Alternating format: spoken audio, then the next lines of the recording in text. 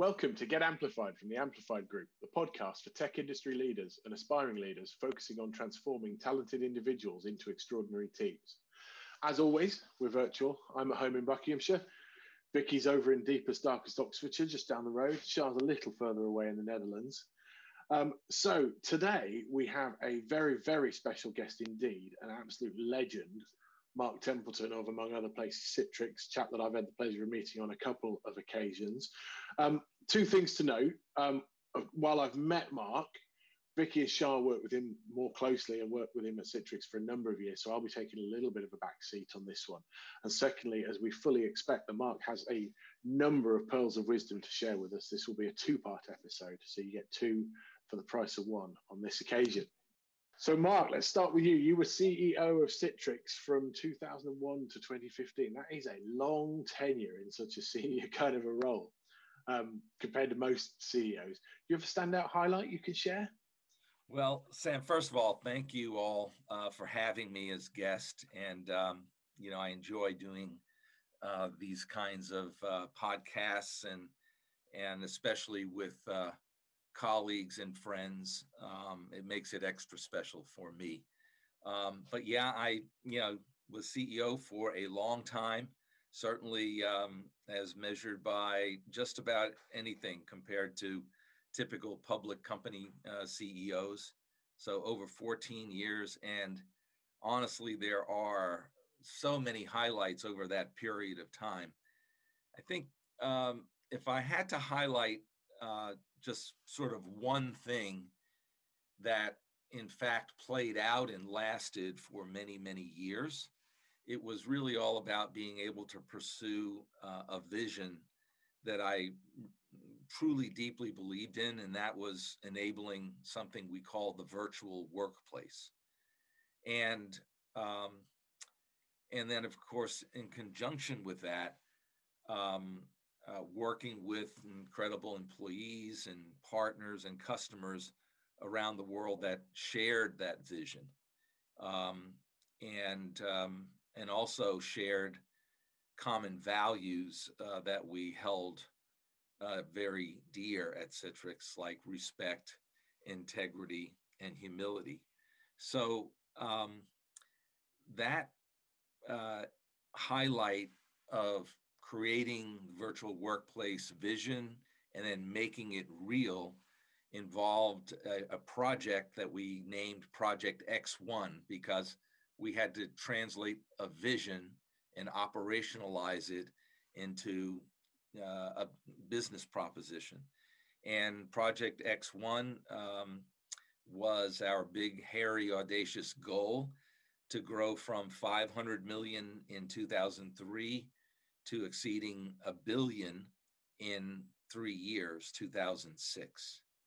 And so, we had the content of what we wanted to do, this notion of a virtual workplace, and we operationalized it through this Project X1. And X1, by the way, was named after the rocket plane that General Chuck Yeager flew to be the first human to break the sound barrier. Very timely to mention that, I suppose. Yeah, he just passed away at 97 years old, and an amazing man. He actually came to our launch event, spoke to all of us, inspired us, told some great stories, and showed us, what a true hero he was, and in terms of advancing science and doing so, unconditionally. So X1 and the virtual workplace, in my mind, just lives on and on and on and on. Fantastic. So thanks for sharing that, Mark. I just want to say thank you before we get going for joining Get Amplified. This podcast has been great fun for us, and we've got now nearly over 2,000, 2,500, I think it is, Vicky, people that have listened to it. But we really were delighted when you agreed to do this, because we feel like it's a bit of a Christmas present for our listeners. And so thank you so much. So I had a question for you. You know, I've been privileged to have worked at Citrix, and I worked there for 14 and a half years. In fact, that was my tenure.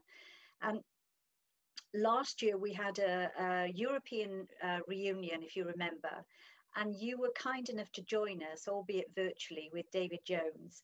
And there were over 100 people there. And the feeling in the room was just of family. And that was repeated. Everybody we spoke to, it was like seeing each other again for such a long time as a family. They've all gone on, a lot of those people have gone on to join amazing organizations themselves. Their grounding was at Citrix. And the one thing that we all talked about, we talked about the magic of the early days, you know, and that word also resonated throughout that 100 strong people. So what do you attribute that magic to? I think, there are a number of reasons, but primarily it was a combination of two things. So first, we had a product that some people actually called magic middleware, okay, because they were just so amazed by what it did, how well it worked, and all of that, okay. And then that attracted great people, and we had a magical culture that respected and celebrated everyone. So I think it's that sort of magic product, and magic culture coming together.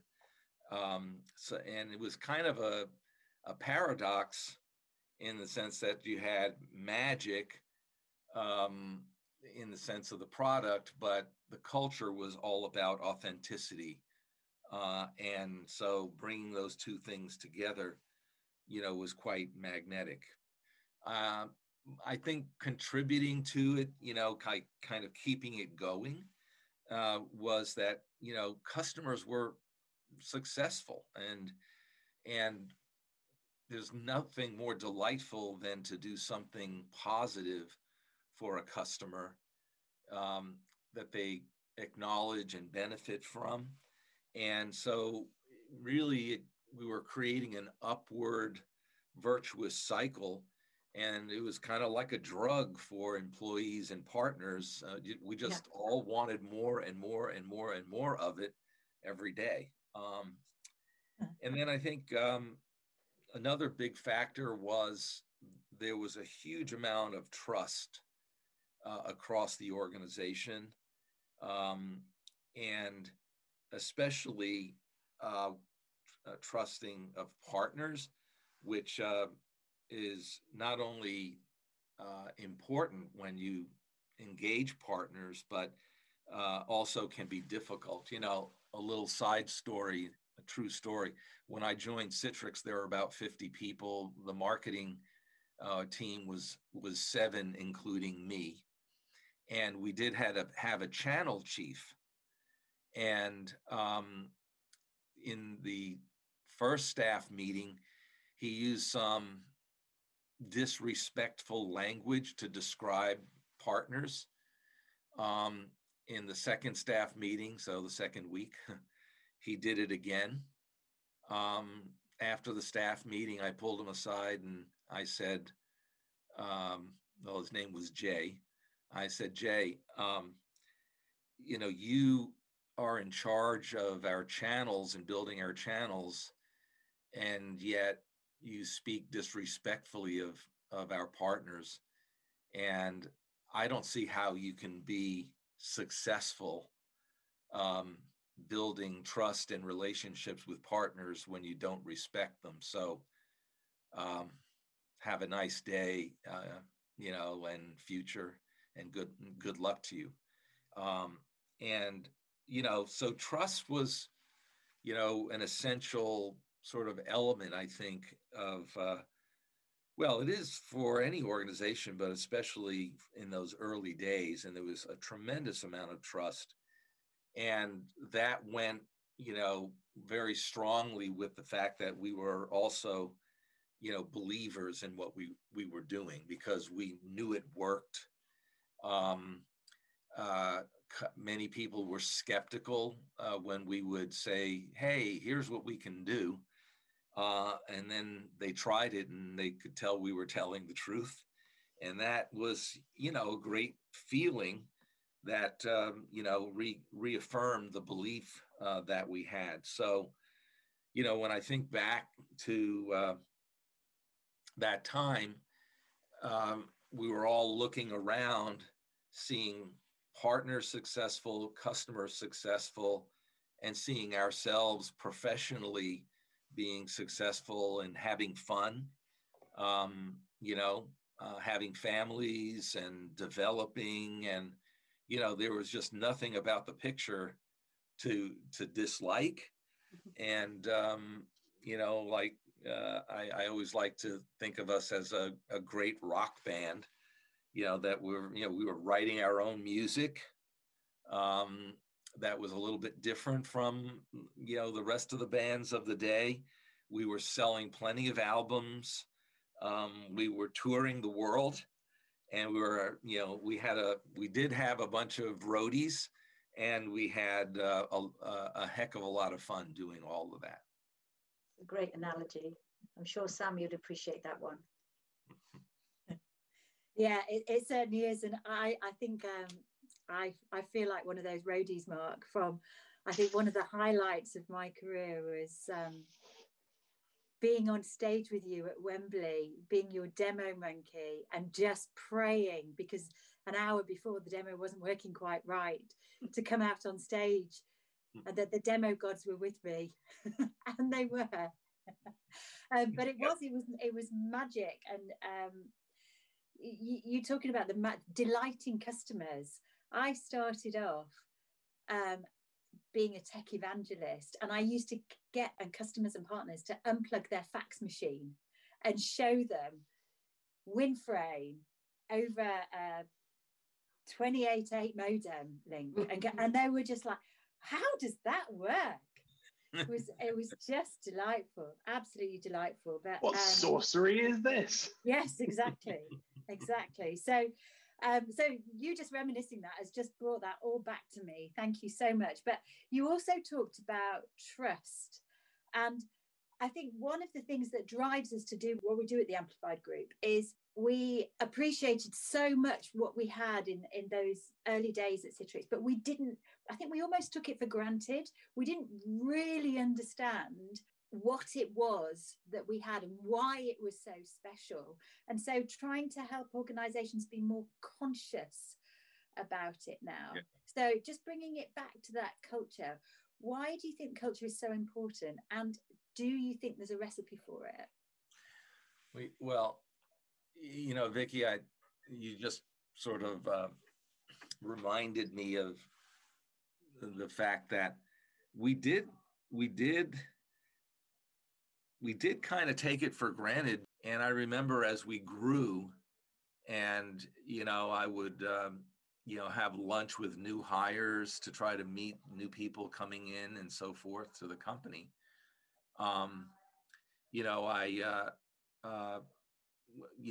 would sit down with a group of young people where it was their first job. And, and I said to them, you're of everyone that's new, that's coming in, you're my biggest concern. And it's because you're going to think that all cultures and all work environments are like this. And, this is your first one and your only experience. And so what I want you to do is I want you to talk about your experience with some of the older timers and people who have worked other places so that you can gain a perspective on, what makes the culture special. And because invariably you're going to have a bad day, you're going to have a bad month or quarter, you're going to have a bad boss. We were not perfect, all right? You're going to have a boss who's, just not with it. And we all know people join companies, but they leave bosses, And so to get you through, what I want you to do is understand how special the culture is. And, you'll get through it, and you'll get through a bad day or week or quarter. And we do measure the culture in a way where, if you have a boss that's not really, up to snuff, we will do something about it, but that can take time,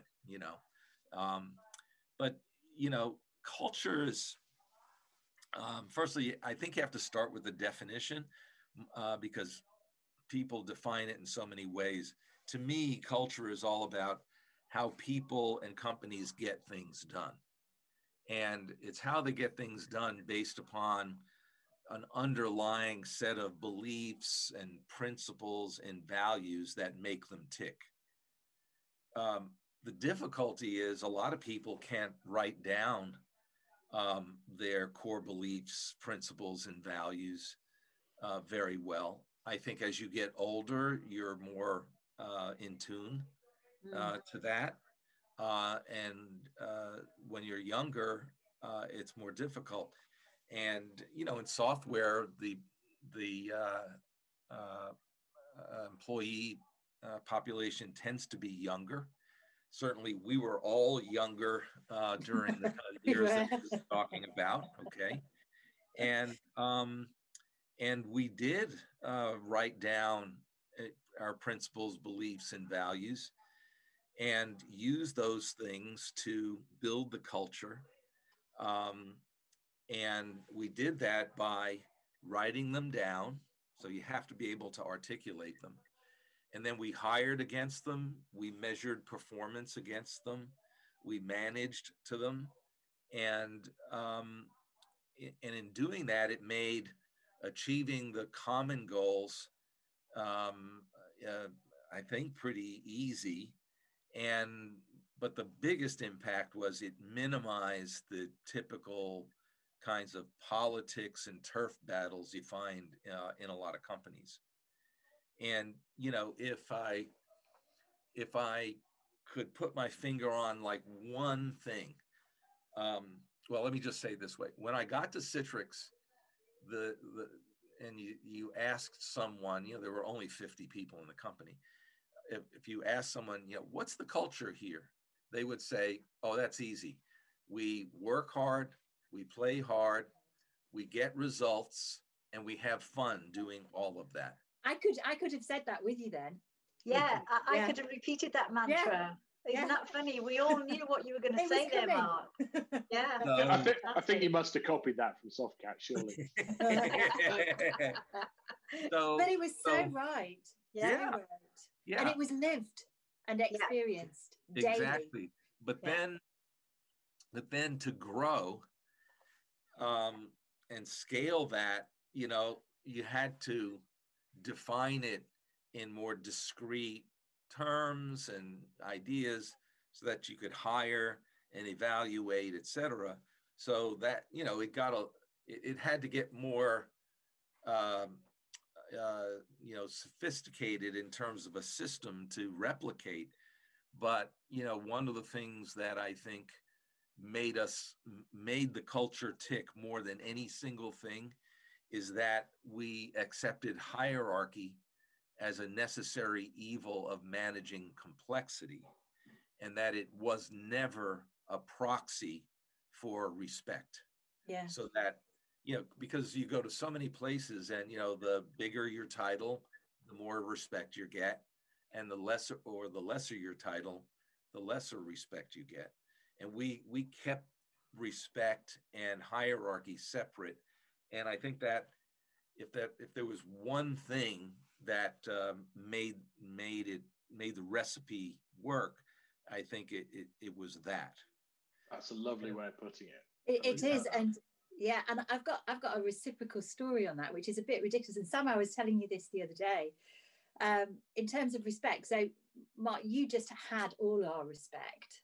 just leading by example. But the reciprocation, the fact that we felt like we could approach you, and the story that I was telling Sam the other day was, I thought my career had made it when I went to my first Citrix event in the States as a partner, as a distie.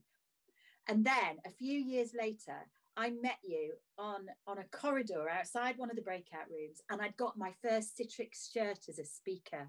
And I was so chuffed about it and so proud about it. And I came running up to you to tell you.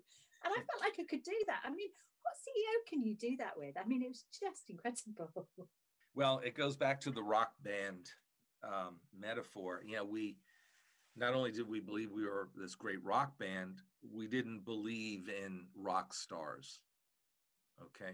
So, which is sort of a characteristic of the tech industry, you know, wanting to find a rock star to give all the credit to and to focus all of the company's, you know, energy on, et cetera. And yet just, I never believed that. I never believed in that because honestly, I pride myself in being honest. And I knew who was actually doing the work and making things happen. I knew where the ideas came from, you know, and I was blessed to have such an incredible team around me that, you know, shared their thinking, et cetera. And I got to sort of, you know, soothsay around those things and, you know, and advance them. So, you know, I'd say in my experience in working with, you know, private companies, public companies, you know, just single entrepreneurs is they don't really typically understand culture. They think culture is the poster that's on the wall. Okay. And the poster that's on the wall, you know, was an HR or a marketing or a collaborative project that was done. And it probably has some meaning, but it doesn't have the, you know, the power of defining a culture that when you defined it as we did around human values. So, you know, the recipe, the way I would describe the recipe is, first of all, you have to start at the top, okay? Both of the organization, but at the top of the stack of ideas with honorable intent. All good things in the world have to start with honorable intent. And then you have to have a very low tolerance for variance around the beliefs and principles and values, you know, and as I said earlier, you know, you're going to hire, evaluate, and great cultures. The way you can tell a great culture is a great culture will reject a misfit. It can take some time, you know, and it takes paying attention. And then, you know, you then rinse and repeat year after year. And unfortunately, just like all so-called simple recipes, they're difficult to master. And so, you know, you have to practice them, you know, just practice every single day and keep coming back to the basics. Yeah, thank you. And I think we'll come on to that practice a little bit later. But one other thing we wanted to ask you is we recorded a podcast earlier in the series with the EMEA VP of Twilio, David Parry-Jones, and he was a leader at Microsoft and he was a leader at VMware, but now he's at Twilio. He talked about the importance of belonging. And I know this is important for you as well. So can you just talk to us a bit about that? Yeah. Well, first of all, I'm not an expert on psychology.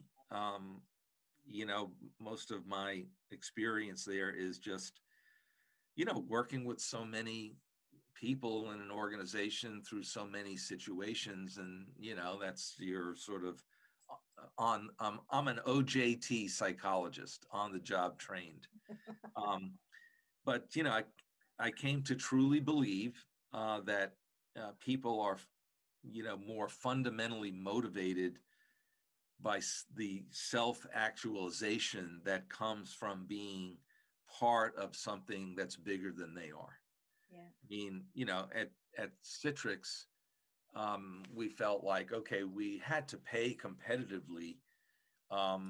We had to make sure people had good, qualified managers, of course, but that's not why they stayed. The reason people stayed is by having a big goal that they could believe in, and felt like they belonged, to a team that was doing something worthy, and they knew how to contribute to it. Yeah. So if any of your listeners are fans of Simon Sinek, who wrote the great book Start With Why, you'll remember his lesson is people don't buy what you do, they buy why you do it. Yeah. And and belonging is all about sharing a common why. Yeah. And if you share a common why, then people naturally follow, and when people naturally follow, they therefore belong. And that sense of belonging feels good, and it gets them up before the alarm clock goes off every day. Yeah. And it goes back to what you were saying as well about then you're delighting your customers. Right. Yeah. Yeah. I mean, yeah, I think the belonging, I would say, just to speak more directly about Citrix, extended to partners and customers. Because if you think back, our the whole idea of virtual apps and desktops and a virtual workplace was pretty, people were reasonably cynical, et cetera. And it took a unique individual as a customer to take the risk to try it and to become a customer. And so they saw the magic as well, and they felt they belonged, and partners felt they belonged. So, I always thought of us as, a company of, whatever number we were sort of at the top of the pyramid. We had custom partners that relied on us and belonged, and then they had customers that relied on them that belonged. So our impact and reach on belonging was massive, and we saw that when we held customer and partner events, in terms of the number of people that would come, and we saw it in the engagement and enthusiasm too. Yeah, Mark, I've always been in the partner side of the business, and looked after the EMEA partner ecosystem. And you talked about trust earlier, and my goodness, if there was ever a partner ecosystem that had trust in their vendor, it was definitely with Citrix, and that's gave me a huge amount of confidence whenever I went into a meeting with the partner, because I didn't have to think about that. That was just a second nature. Yeah. So you talked about looking back. If we were to look back on your time, and if God forbid you were to start again, what advice would you maybe give your younger self? Can you maybe share with us any lessons that you would perhaps even do differently? Well, I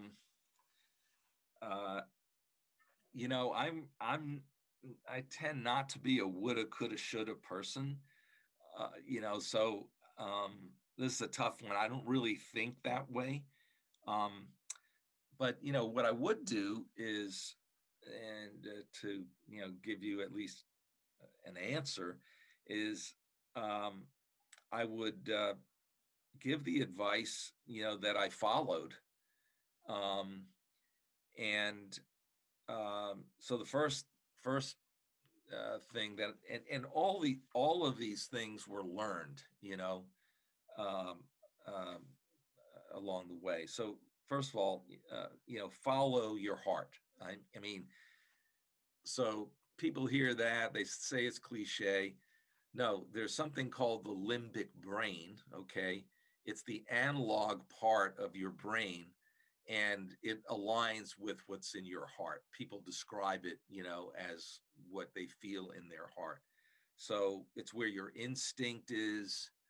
It's where you maybe you don't do the math as much as you do the emotional calculus. So that would be the first advice that I would give to anyone that's their younger self. The second is super important, and that is be honest with yourself about yourself. There's so many people that I've seen, hired, managed, etc., that just are not honest enough with themselves in order to embrace their weaknesses so that they can surround themselves with complementary people and also develop themselves in the proper places. And that only comes from knowing yourself and being honest about it. My mother always taught us that the most powerful thing that you can be is yourself. But that requires knowing who you are. So that would be the second thing. I'd say the third thing is, sounds obvious, but I think it's important to be very consciously diligent about it, and that is learn from mistakes. It makes mistakes have value. So if a mistake is a -1, let's say, then you need to make a +2 out of it, so that whatever you were trying to do that you failed at, you not only get back to even, you get ahead by having made the mistake. And for younger people, keep in mind that the earlier in life that you make the mistakes that you learn from, the longer you have to compound interest the value of that mistake. And that there's the pearl of wisdom I was talking about right at the beginning. That is spot on. Well, I had good fortune in that regard.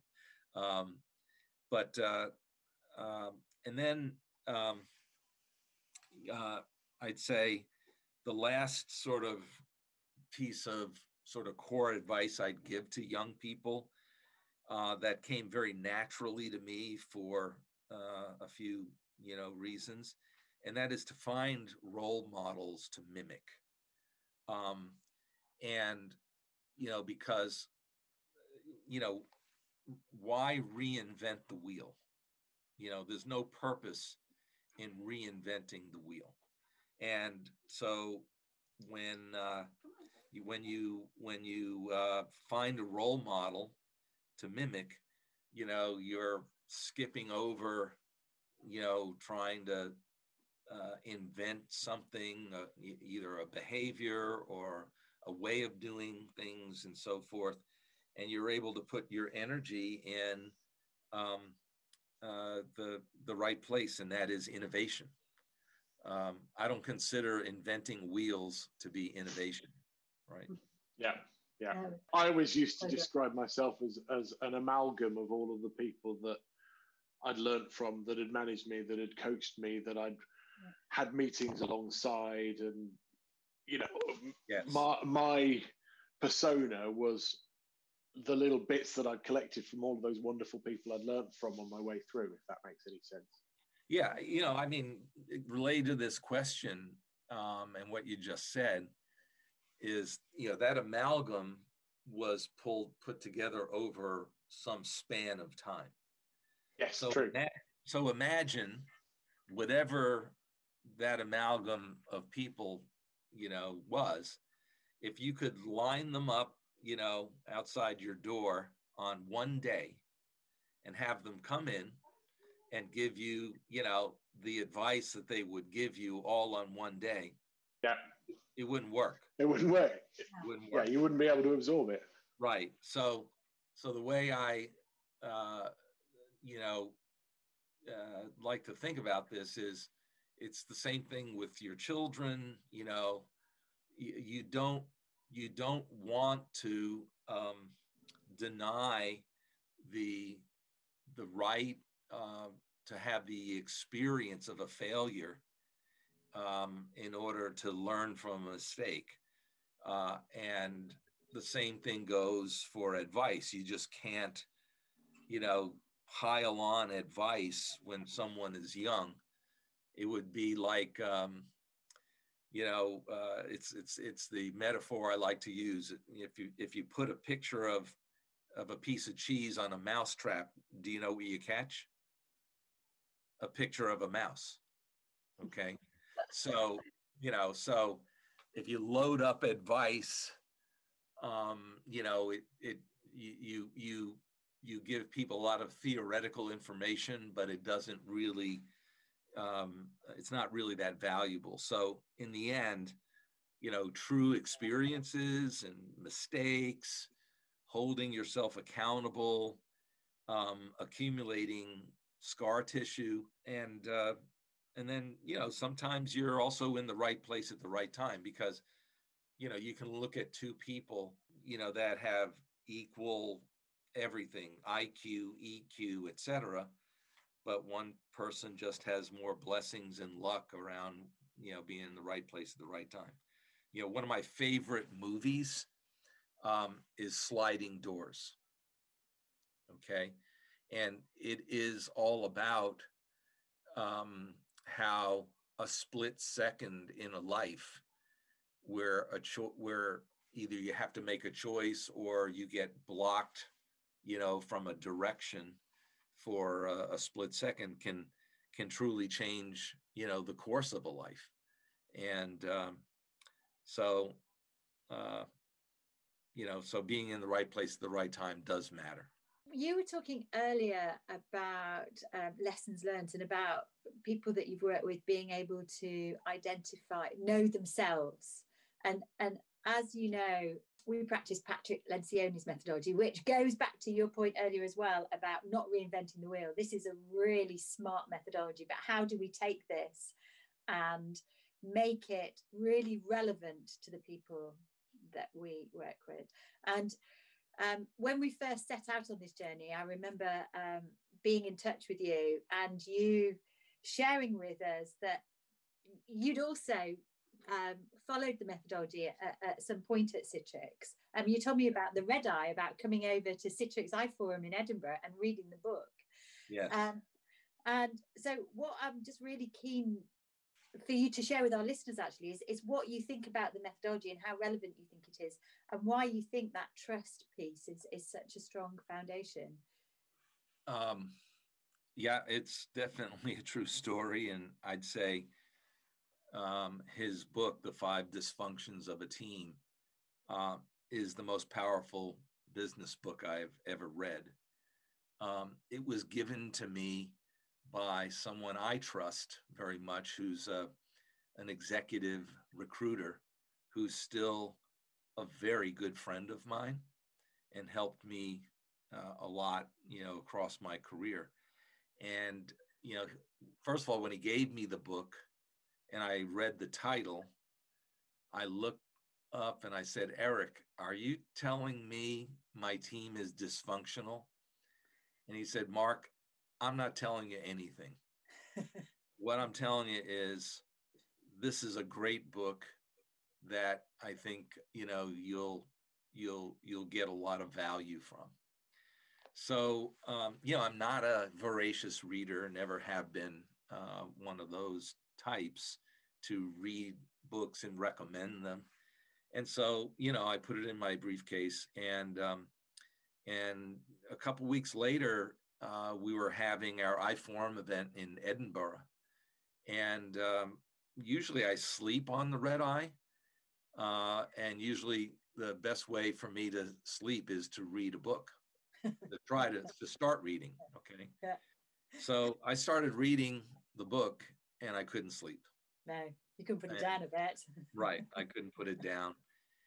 And the reason I couldn't put it down is, and I think it happens to a lot of people, is you see yourself and the people around you in the characters of the book. So you can say, okay, that's, Joe, and that's Mary, and that's Alice, and that's Charlie, and so forth. And that, which makes it very powerful, as a read, but also as a way to learn. So it really exposed the dysfunction I had on the team, and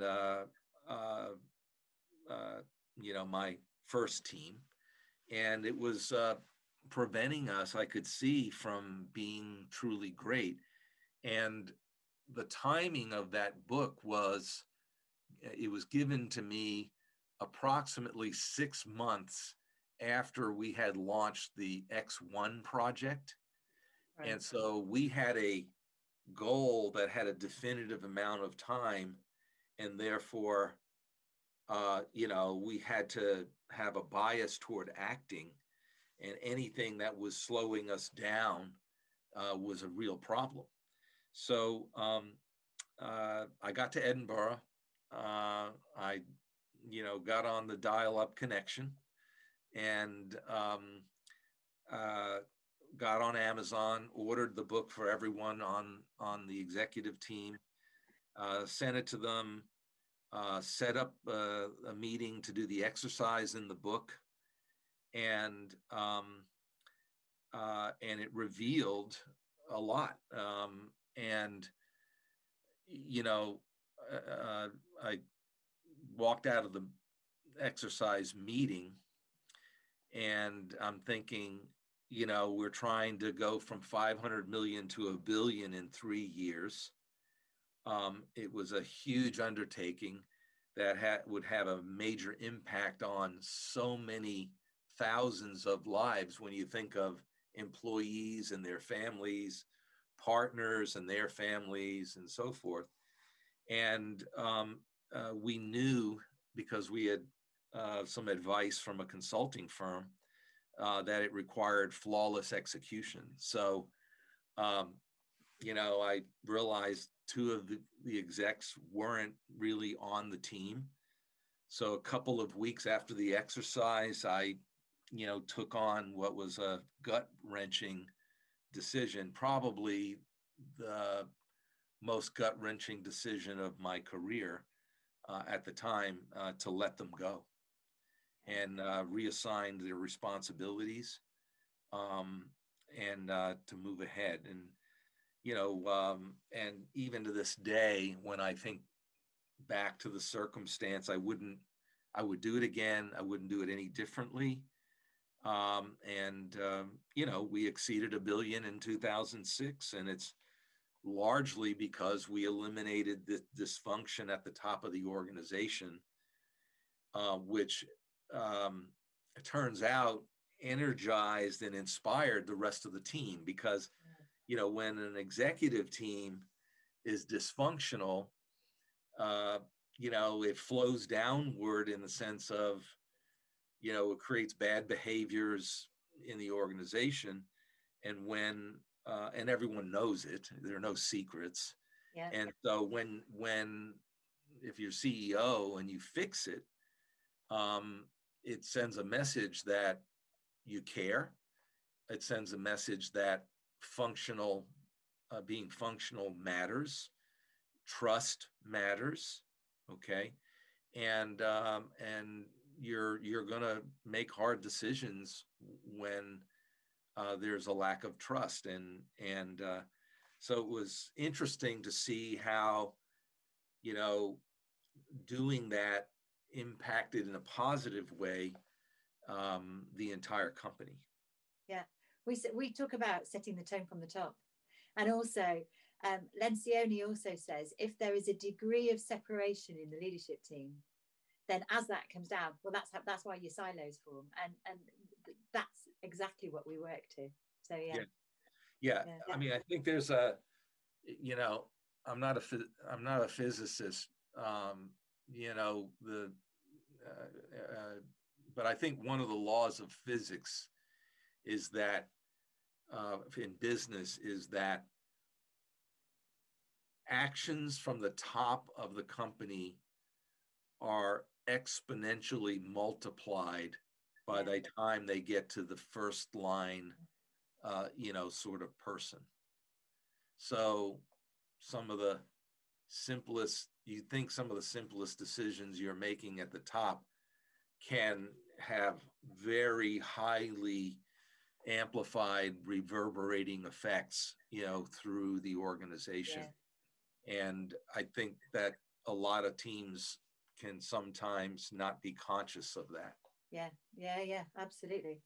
Yeah, it's such an endorsement for the model. And, you know, they talk about it being simple and not simplistic. And it is, we always say, don't we, Vicky, this model is not rocket science, but it is the most, you know, you talked about the book being, you know, the best business book you've read. For us, this model just resonated as soon as we came across it. We're also now really seeing it with our clients, aren't we? And the impact that it's having on them is just totally, yeah. It's that delighting our customers that we talked about earlier. Yeah, absolutely. Yeah, I mean, we'll probably talk about this more, but you know, and maybe your business isn't old enough yet, but you know, I found that this lesson of demanding and keeping teams functional is a constant process. It's not like, you know, oh, I have 2 broken people and I need to change them out and now I've got a functional team, so I'm done. You know, there's a whole maintenance to it, and then you have to learn it over and over and over again. So I'd say, you know, refreshers, you know, on this are good things for leadership teams to do. Yeah, and we will touch on it later, but what you've just described there is what we call organizational fitness. So you're constantly working to keep fit at it and keeping training, keeping fit. Yeah. Well, we've covered an enormous amount of ground thus far. I think it might be time to draw us towards a break and the conclusion of episode 1 of our chat with Mark. But just before we go, Shah, I think it might be hero time. It might be indeed. So, Mark, I don't know whether you are familiar with this section of the podcast, but we always like to ask our guests who their hero is. And obviously, from the way Vicky and I have been so still and so well behaved on this podcast, you're obviously one of our heroes for sure. I'm going to tell a tiny little story, if I may. So I was very privileged to become a most valued player at one of the sales events, and I got to go to Hawaii with my husband. And, you know, I was fairly low down in the food chain at that point at Citrix. I'd not been there long, but I was very proud to be the MVP. And I got off the bus with my husband, and you walked up to me and said, "Hey, Shah, great to see you here." And I thought, how on earth does Mark Templeton know who I am? And you just have an impact on people that you don't even know you have. So you're definitely one of our heroes.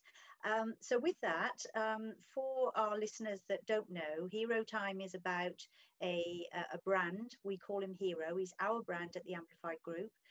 He wears a cape, and it's about making our clients the heroes. And so with that, Mark, we ask everybody just to give us a flavor of maybe somebody who's your hero or somebody that has motivated you. Now, I know you've got a breadth of experience, so that might be difficult to narrow it down, but if you could share some, that would be super. Oh, goodness. Well, first of all, thanks for the kind words. I'm really proud of that MVP program. Not only because it was a way for the organization to really be honest about giving credit to people who made extraordinary contributions without respect to, a title or a position and so forth. All right. So, and I was really proud, of how we went about making the decision, because, the MVP spots were few, in fact. So, the sales team would make their recommendations. They would write down, why a particular person was being nominated, et cetera. They would narrow it down, and then I would sit down with them and go through what their recommendations were, and so when you showed up, getting off the bus, I knew what your contribution had been. And I think that, that was just sort of my small way of contributing to the process. But, I was always cognizant of the fact that we were a band, and, you got to have you got to have people who set up the equipment. You got to have people who, make all the arrangements for the tour. You have to have people playing instruments, writing music, whatever. I mean, there's so many roles. And when you're missing one, the performance is diminished, right? So, so thanks for reminding me of that and those kind words. And, I would always tell MVPs when they came up on stage, I not only thank them, I thank them for being, in a rare group in the company, because these are the hardest, they in fact were the hardest awards to win, because all the other ones were objectively measured based upon, how you exceeded quotas. So congratulations once again. Thank you. But this is really the toughest question of all, because, I've always relied on great role models and mentors, and each of them was and is still a hero to me. They engaged and taught me unconditionally, because that's what heroes do. They do good things for others without any condition. It's the Good Samaritan that here in Florida, a family that was visiting ran off the road into one of those gullies that are there to drain water. Their car was upside down. A Good Samaritan jumped in the water and held a little 4-year-old girl's head above water until the fire department could come and lift the automobile. And that's what heroes do. They're doing something that maybe puts themselves in danger, but they're doing something good, unconditionally for others. And I think that's part of the definition of great leadership, of great colleagues, being a great parent, being a great sibling or friend. So, there are so many in one's life. It's hard to, put your finger on just one for sure. But, Roger Roberts, who was my predecessor, CEO at Citrix, is clearly one of my heroes. And because he taught me so much, he encouraged me. He talked straight to me, was honest with me in good times and in bad. So he's clearly, one of my, most memorable heroes. Another one is Tom Bogan, who served as chairman of the board of Citrix for many years. And Tom was, always gave sage advice. I could call him and talk with him when I had some of the most difficult, unsolvable problems, whether sometimes they were personal, but most of the times they were professional. And he would listen.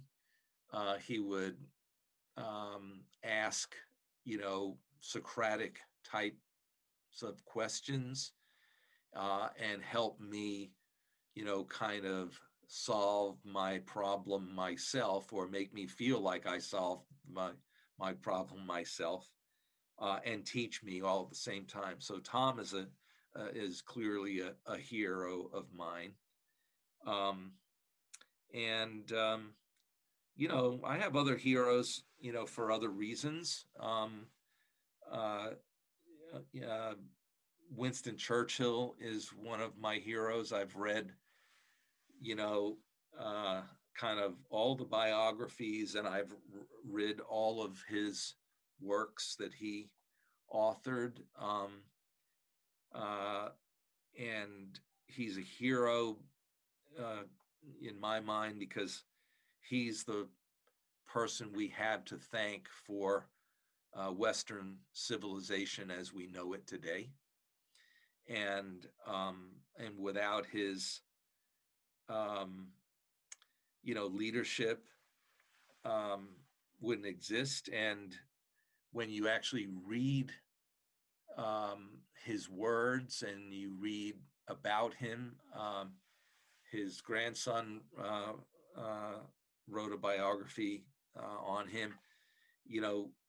His vulnerability is exposed, and kind of his authenticity is exposed, and all. And you just see how valuable that is in a leader, and clearly a hero for a lot of people. So those are the ones that come to mind that are specific. But just look around the world today. If you're a frontline healthcare worker, if you're a scientist working on a vaccine, if you're a small business person trying to keep your small team employed and keep your business afloat, you're a hero. You're doing good things unconditionally. And for me, I tend to see silver linings in clouds. I don't see the darkness, I see the silver. And in the same way, I see the heroics in just everyday people, so that's why this is a hard question for me. Yeah, beautifully said. Thank you, Mark. I appreciate you sharing that with us. My pleasure. So thank you for listening to this special episode of Get Amplified from the Amplified Group. I say this every time, but of course your comments and your subscriptions are always gratefully received. And make sure you catch part 2 when we will continue our conversation with the legend that is Mark Templeton.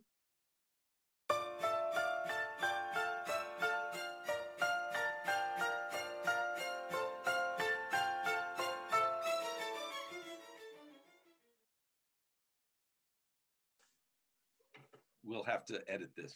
Hold on. The girls have to. The girls are getting rounded up to go to the salon, I think. They didn't want to miss out from featuring on the podcast. Okay. Yeah. So they like to hang around me, and so they were coming to get retrieved, and they're going under my desk and all that stuff.